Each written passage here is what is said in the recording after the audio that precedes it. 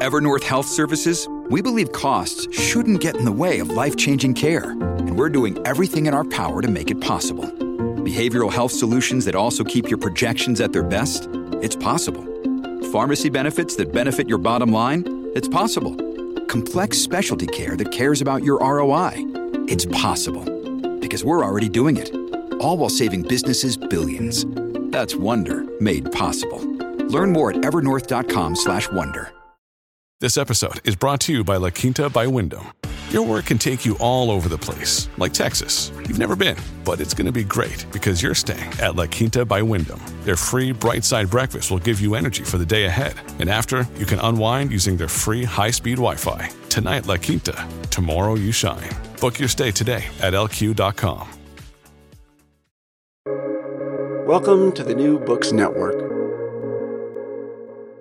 The world is still reeling from the savage terror attack that brutalized, raped, murdered, and kidnapped Israelis and civilians from at least 25 other countries, and from the ongoing war that followed. After Hamas took over Gaza in 2007, some thought the responsibilities of governing would encourage it to become more moderate. That was wishful thinking. The barbaric massacre of October 7th, 2023, made it clear that Hamas is a terrorist group intent on destroying Israel and hoping to spark a regional and perhaps even wider war. Welcome to the Van Leer Institute series on ideas. I'm Renee Garfinkel. Today's guest, Matthew Levitt, is a counterterrorism expert with extensive field experience in Israel, the West Bank, and Gaza. He's the author of The War Hamas Always Wanted, published in Foreign Affairs in October 2023, an earlier book, Hamas, Politics, Charity, and Terrorism in Service of Jihad, as well as The Road to October 7th, Hamas's Long Game, Clarified, published in the Journal of the Combating Terrorism Center at West Point. Matthew Levitt, welcome to the podcast. Thank you for having me. Matt, what are the core components of Hamas's ideology, and how does its association with the Muslim Brotherhood influence it? So it's important to start and note that Hamas is the Palestinian branch of the Muslim Brotherhood on the one hand, and on the other hand, it is the most significant Muslim Brotherhood branch that has gone all in support of violence. Most Muslim Brotherhood organizations around the world are fundamentalist, they are extreme in their beliefs, but they're not themselves engaged in violence. Hamas turned this on its head.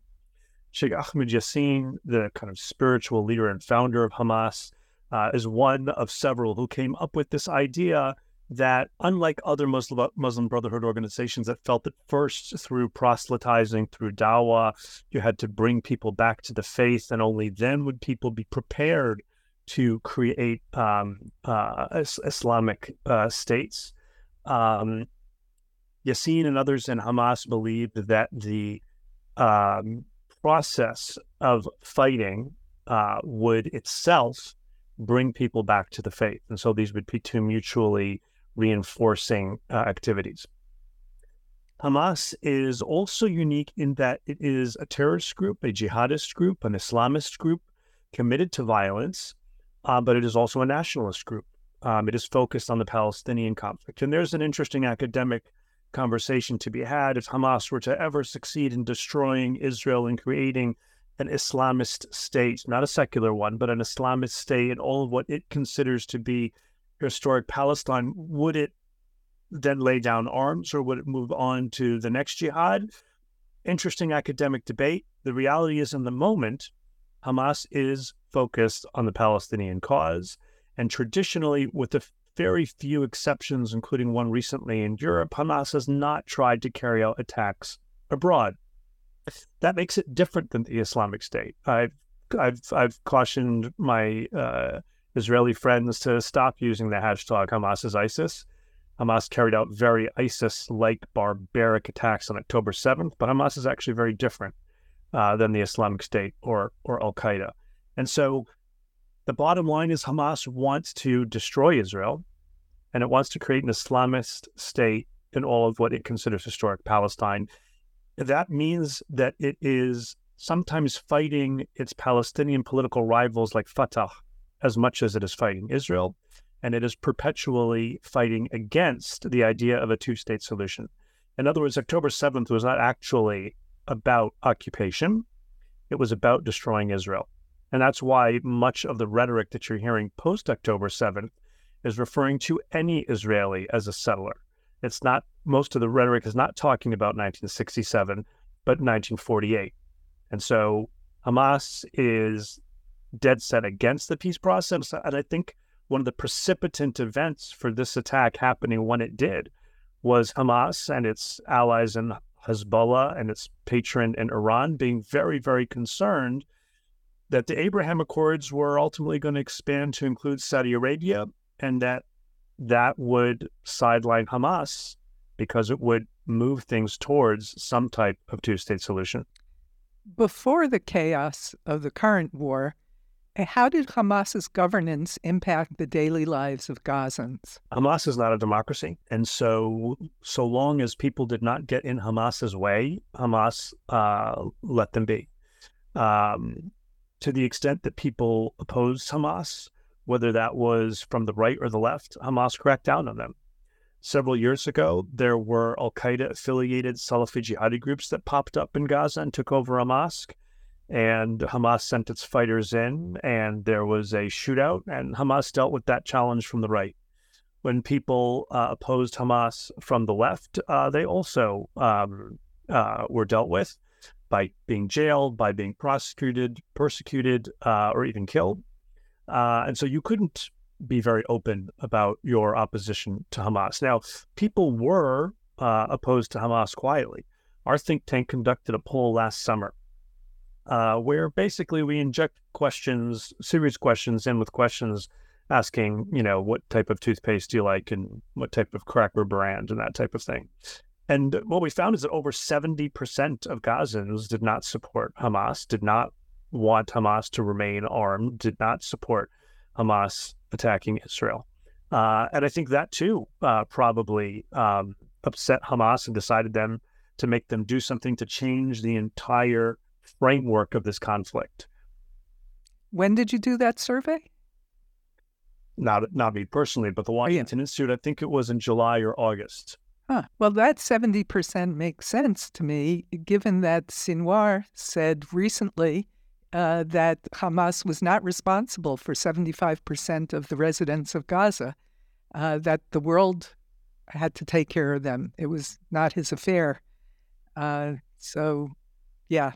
That does make a lot of sense. Every once in a while, Hamas has been very clear about this. Hamas Politburo member Khalil al-Hayya, who's based in Qatar now, shortly after October 7th, he said something that really resonated with me and underscores what you and I are talking about now. He said, and I quote, "Hamas's goal is not to run Gaza and to bring it water and electricity and such. Hamas, the Qassam, and the resistance woke the world up from its deep sleep and showed that this issue must remain on the table. This battle was not because we wanted fuel or laborers. It did not seek to improve the situation in Gaza. This battle is to completely overthrow the situation." In other words, Hamas doesn't see itself as the responsible governing entity with a responsibility to its constituents. It sees its control of the Gaza Strip as an opportunity to have safe haven and to use it as a springboard to ultimately be able to attack Israel. Now, in the West, we see time differently, and we have a hard time understanding when people are very, very patient and plan things over a very, very long time. We're in the West very kind of instant gratification focused. Hamas, over 25 years, built a military-industrial complex to be able to build its own sniper rifles, to build its own rockets, and even start to build its own precision-guided missiles. It manufactured its own bullets. Of course, it invested millions and millions and millions of dollars into its tunnel systems, tunnels into Egypt to smuggle goods, tunnels into Israel to carry out attacks, and the tunnels within Gaza, the Gaza Metro, as some call it, for the purpose of being able to fight Israel once it drew Israel into a fight, as it ultimately did in October. That is what Hamas saw as its primary mission, not taking care of its constituents. Nevertheless, it's so cynical to use hospitals, schools, and houses of worship as shields for the military. How does Hamas justify its criminal actions against its own people? Well, Western perspective, of course, there is absolutely no way to explain or justify the use of civilians as human shields, firing rockets from residential areas, digging tunnels under and into hospitals and mosques and schools and using these as military locations. And under the rule of law, once a combatant group uses those locations for military purposes, they become legitimate military targets. But this is not something that should be looked at from a Western perspective. This is from the perspective of Hamas.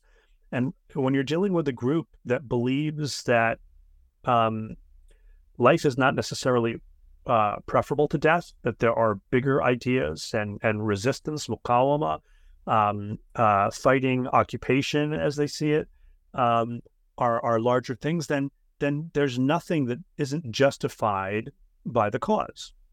And if there are people that don't get on board with that, then they are the problem. If you don't understand why using a hospital for Hamas's benefit is logical and the right thing to do from Hamas's perspective, then you're part of the problem. Now, what Hamas has done in Gaza is taken this idea and just used it in a much, much, much, much larger scale and scope. But Hamas has done this over many, many years, and not just in the Gaza Strip. I remember from my time in the FBI, instances where Hamas was, using hospitals in the West Bank as meeting places, or libraries and other things like that. For Hamas, there isn't a difference between military and civilian if it is all actually intended to be resistance. And ultimately, that's what groups like Hamas or Hezbollah in Lebanon want to do, is create, and this is their term, not mine, a culture of resistance. And the reason it's so important is not just because it builds grassroots support for the organizations and literally brings them recruits, but if there is a culture of resistance, then everything is there to be used to benefit the resistance. By any means necessary, as the protesters say. Yeah. Most of whom don't know what the term means, nor can they identify the river or the sea. There are a lot of useful idiots out there right now. But yeah, for the people who really know what they're talking about, when they say by all means necessary, they mean it. Who supplies Hamas with financial and military support? How do they manage to get the high-quality steel and concrete for the elaborate tunnel network and all the weaponry? There's really three questions in there. One is about money, one is about weapons, and one is about steel and concrete and the like. So, Hamas material support really changed in 2007. In 2005, Hamas makes the decision to participate in Palestinian national elections. 2006, they win a majority of the seats in the Palestinian Legislative Council and form a national unity government with Fatah. They tried to use that national unity government to move the PA away from security cooperation with Israel, away from the idea of a two-state solution. So this national unity government was always going to be short-lived, and indeed it was. In 2007, Hamas took over the Gaza Strip by force of arms, not from Israel. The Israelis had withdrawn in 2005, but from Fatah, shooting fellow Palestinians, throwing fellow Palestinians from the tops of buildings. And ever since then, you've had this bifurcated Palestinian political reality with Fatah in control of the West Bank and Hamas running the Gaza Strip. Prior to this, the two main sources of funding for Hamas were Iran, its state sponsor from day one when it was established in late 1987 through to today. And today, the estimates are that Iran provides Hamas somewhere between $70 and $120 million. It fluctuates, but it's been towards the higher end in recent times. And prior to 2007, the other source was abuse of charity, including charities in the West. Some of the most important were in places like the United Kingdom and in Germany, and here in the United States, which is where I am sitting while I'm talking to you. In 2007, they suddenly found themselves in control of territory and able to run a government. And as we saw perhaps more clearly later in the case of the Islamic State, when a militant group controls territory, it's able to make a lot of money off that territory. Most people focused in the Islamic State case on the fact that the territory it controlled was resource rich. And so it made a lot of money from oil and gas. A lot of people don't realize that the Islamic State made almost as much money from taxation, extortion, control of customs, etc., as it did from resources. So even in a fairly small economy like the Gaza Strip, which is about $1 billion economy, Hamas was able to make a tremendous amount of money, hundreds of millions of dollars, by taxing and extorting, controlling the borders above ground, below ground, allowing criminal organizations to continue running their smuggling tunnels into Egypt so long as they paid Hamas. This became the premier source of funds for Hamas, and it made moving money into the Gaza Strip a lot easier. If you think about, something like trade-based money laundering, where I don't send you $10, but I send you $10 of something that's otherwise legitimate, like rice or sugar or wheat. It was the Israeli government policy for years until October 7th to buy calm by ensuring that there was enough economic opportunity in the Gaza Strip. And therefore, no one was interested in stopping the flow of staples into the Gaza Strip. And indeed, the Israeli government policy allowed the government of Qatar to provide salaries and fund electricity in the Gaza Strip, which not only provided Hamas funds, but funds that they could tax. When international aid organizations provided aid, Hamas would tax or take some of that. Iran continued to provide funds and especially to provide weapons. This is something that happened over many years. There were several Iranian weapons smuggling ships that were stopped over the years, but clearly some others got through. I've been to Israel since October 7th, and I've seen a weapons display that the IDF has of weapons used during October 7th. Many of the Kalashnikov and other rifles, many of the RPGs are old, still working, but they were old. And so the assumption is they came in over a period of time. But what Iran really did then is, trained the trainer. They taught Hamas how to manufacture their own weapons. Hamas continued to abuse charity and to increasingly engage in crowdfunding, which is something that is on the rise right now. Typically is whenever there is a crisis. And then finally, we've seen Hamas's Finance and Investment Committee exposed over the past few months by the U.S. Treasury Department and others. That is about a $500 million enterprise, though much of it is not liquid cash. And so it's more money on paper than it actually was coming into Hamas on a regular basis. So there's a variety of ways that Hamas got money in. The weapons primarily came from Iran and then from their own domestic production. And then finally, COGAT, which, oversees the civilian aspects of needs in Gaza and the West Bank within the IDF, would meet with the Europeans and others on a regular basis to see, when Hamas said they needed, 80 miles worth of pipes for a desalinization plant, was that legitimate? Did they in fact need it? Was it really 80 miles or was it 50 miles? And then even if it turned out that they really needed it and it really was 80 miles, what kind of guarantees could be put in place that this 80 miles of piping would actually be used for its intended purpose and not taken by Hamas? And at the end of the day, because people wanted to cede to the needs of civilians in Gaza, these things were typically approved. And we know that after October 7th, for example, one of the first things Hamas did is went and started digging up these pipes, and they do it to be able to manufacture crew rockets out of them. After each of the rocket wars that Hamas initiated with Israel, Hamas asked the international community to rebuild the Gaza Strip, and each time the international community tried to put more checks in place to make sure that the cement that was being brought in was used to repair buildings and not dig tunnels. But it's simply impossible to be able to keep track of all of it. And because the IDF has now gone in to dismantle the Hamas governance project in Gaza, we now are beginning to get all kinds of pictures of how many miles long these tunnels are, how sophisticated they are, and picture after picture of international aid sacks being used in the construction of these tunnels in particular. Gaza has a very young population. Tell us a bit about their education under the Hamas regime. So part of building a culture of resistance is teaching the next generation to understand that fighting your enemy is the single most important thing and a key type of ritual. And so Hamas schools in particular were notorious for teaching hate. This happened in the schools run by UNRWA as well.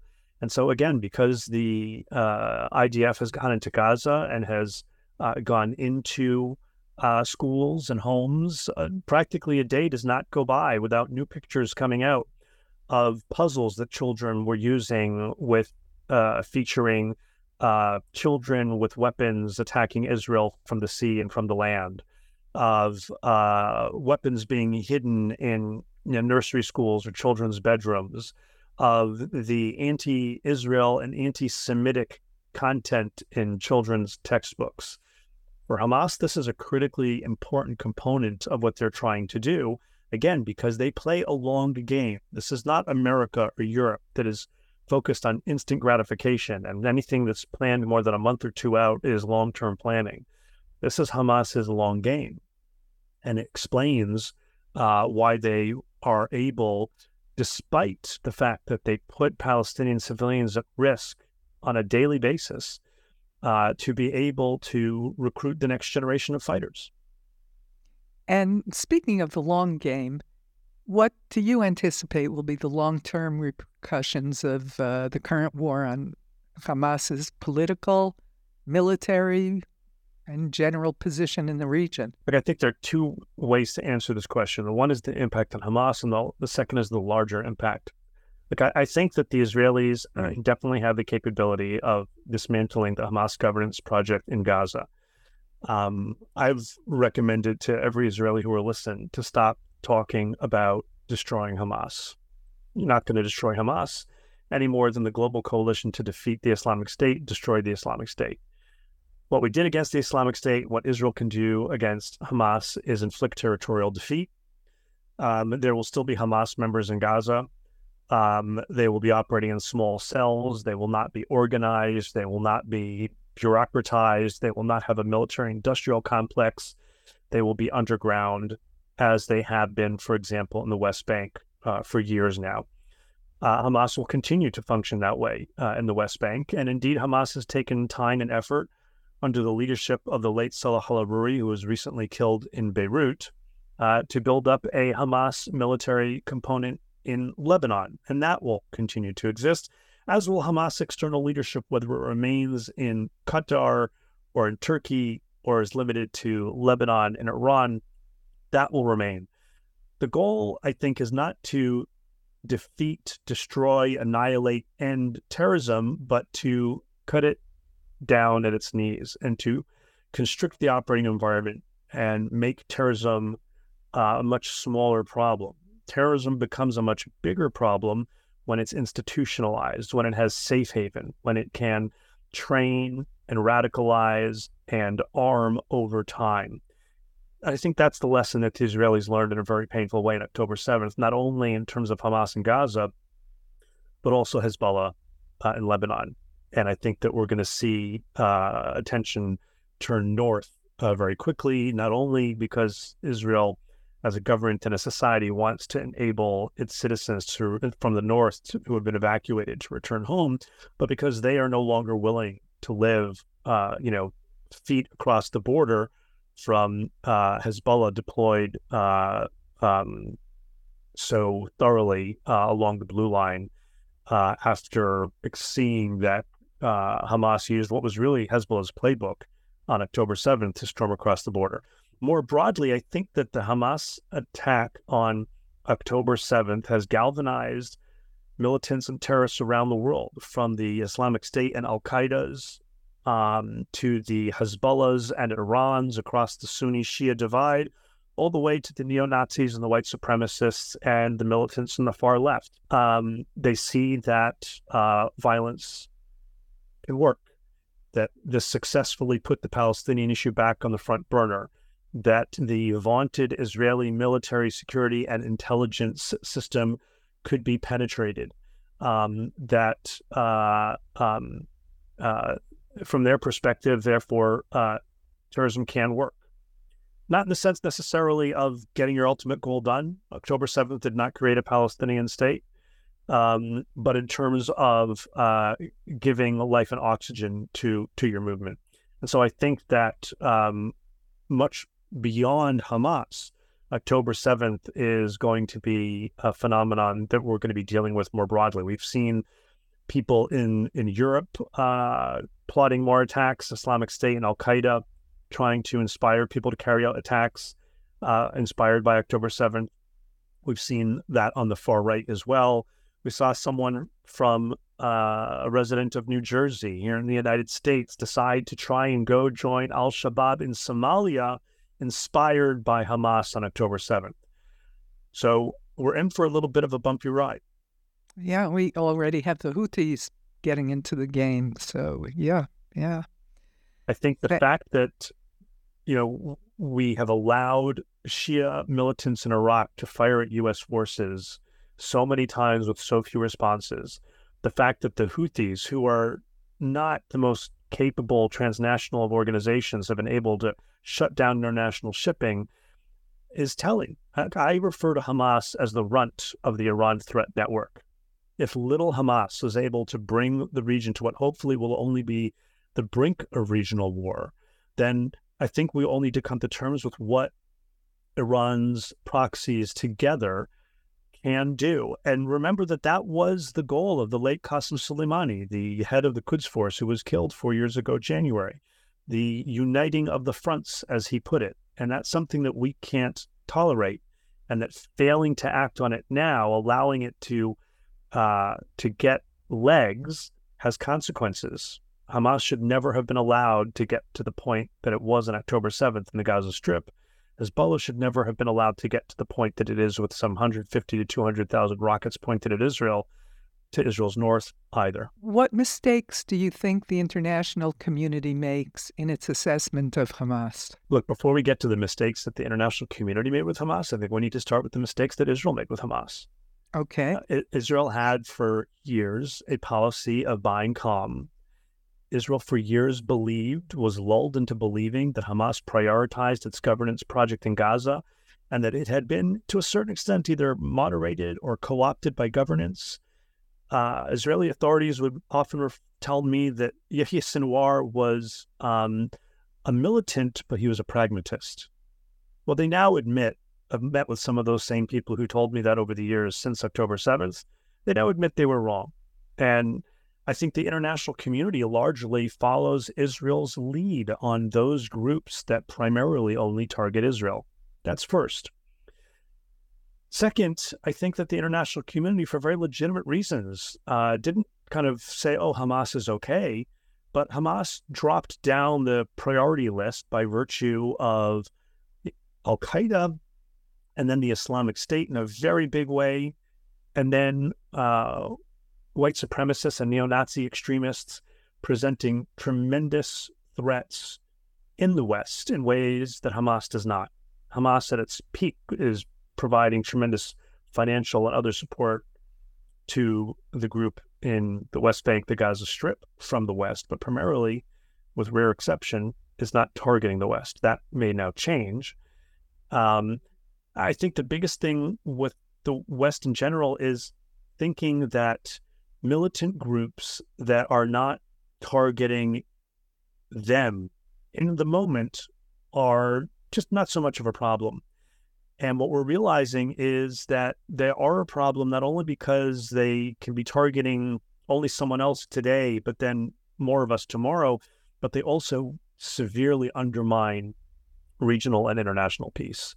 And a little group like Hamas that may not have been carrying out terrorist attacks in the United States killed a whole bunch of Americans on October 7th, kidnapped about a dozen Americans on October 7th, and has now severely undermined U.S., European, everybody's international security because of what now is happening in the Middle East. And so I think we need to broaden our perspective on how we understand our threats. Finally, Matt, despite the fact that we're in the midst of the fog of war, U.S. and others are pressing Israel for an idea of the day after.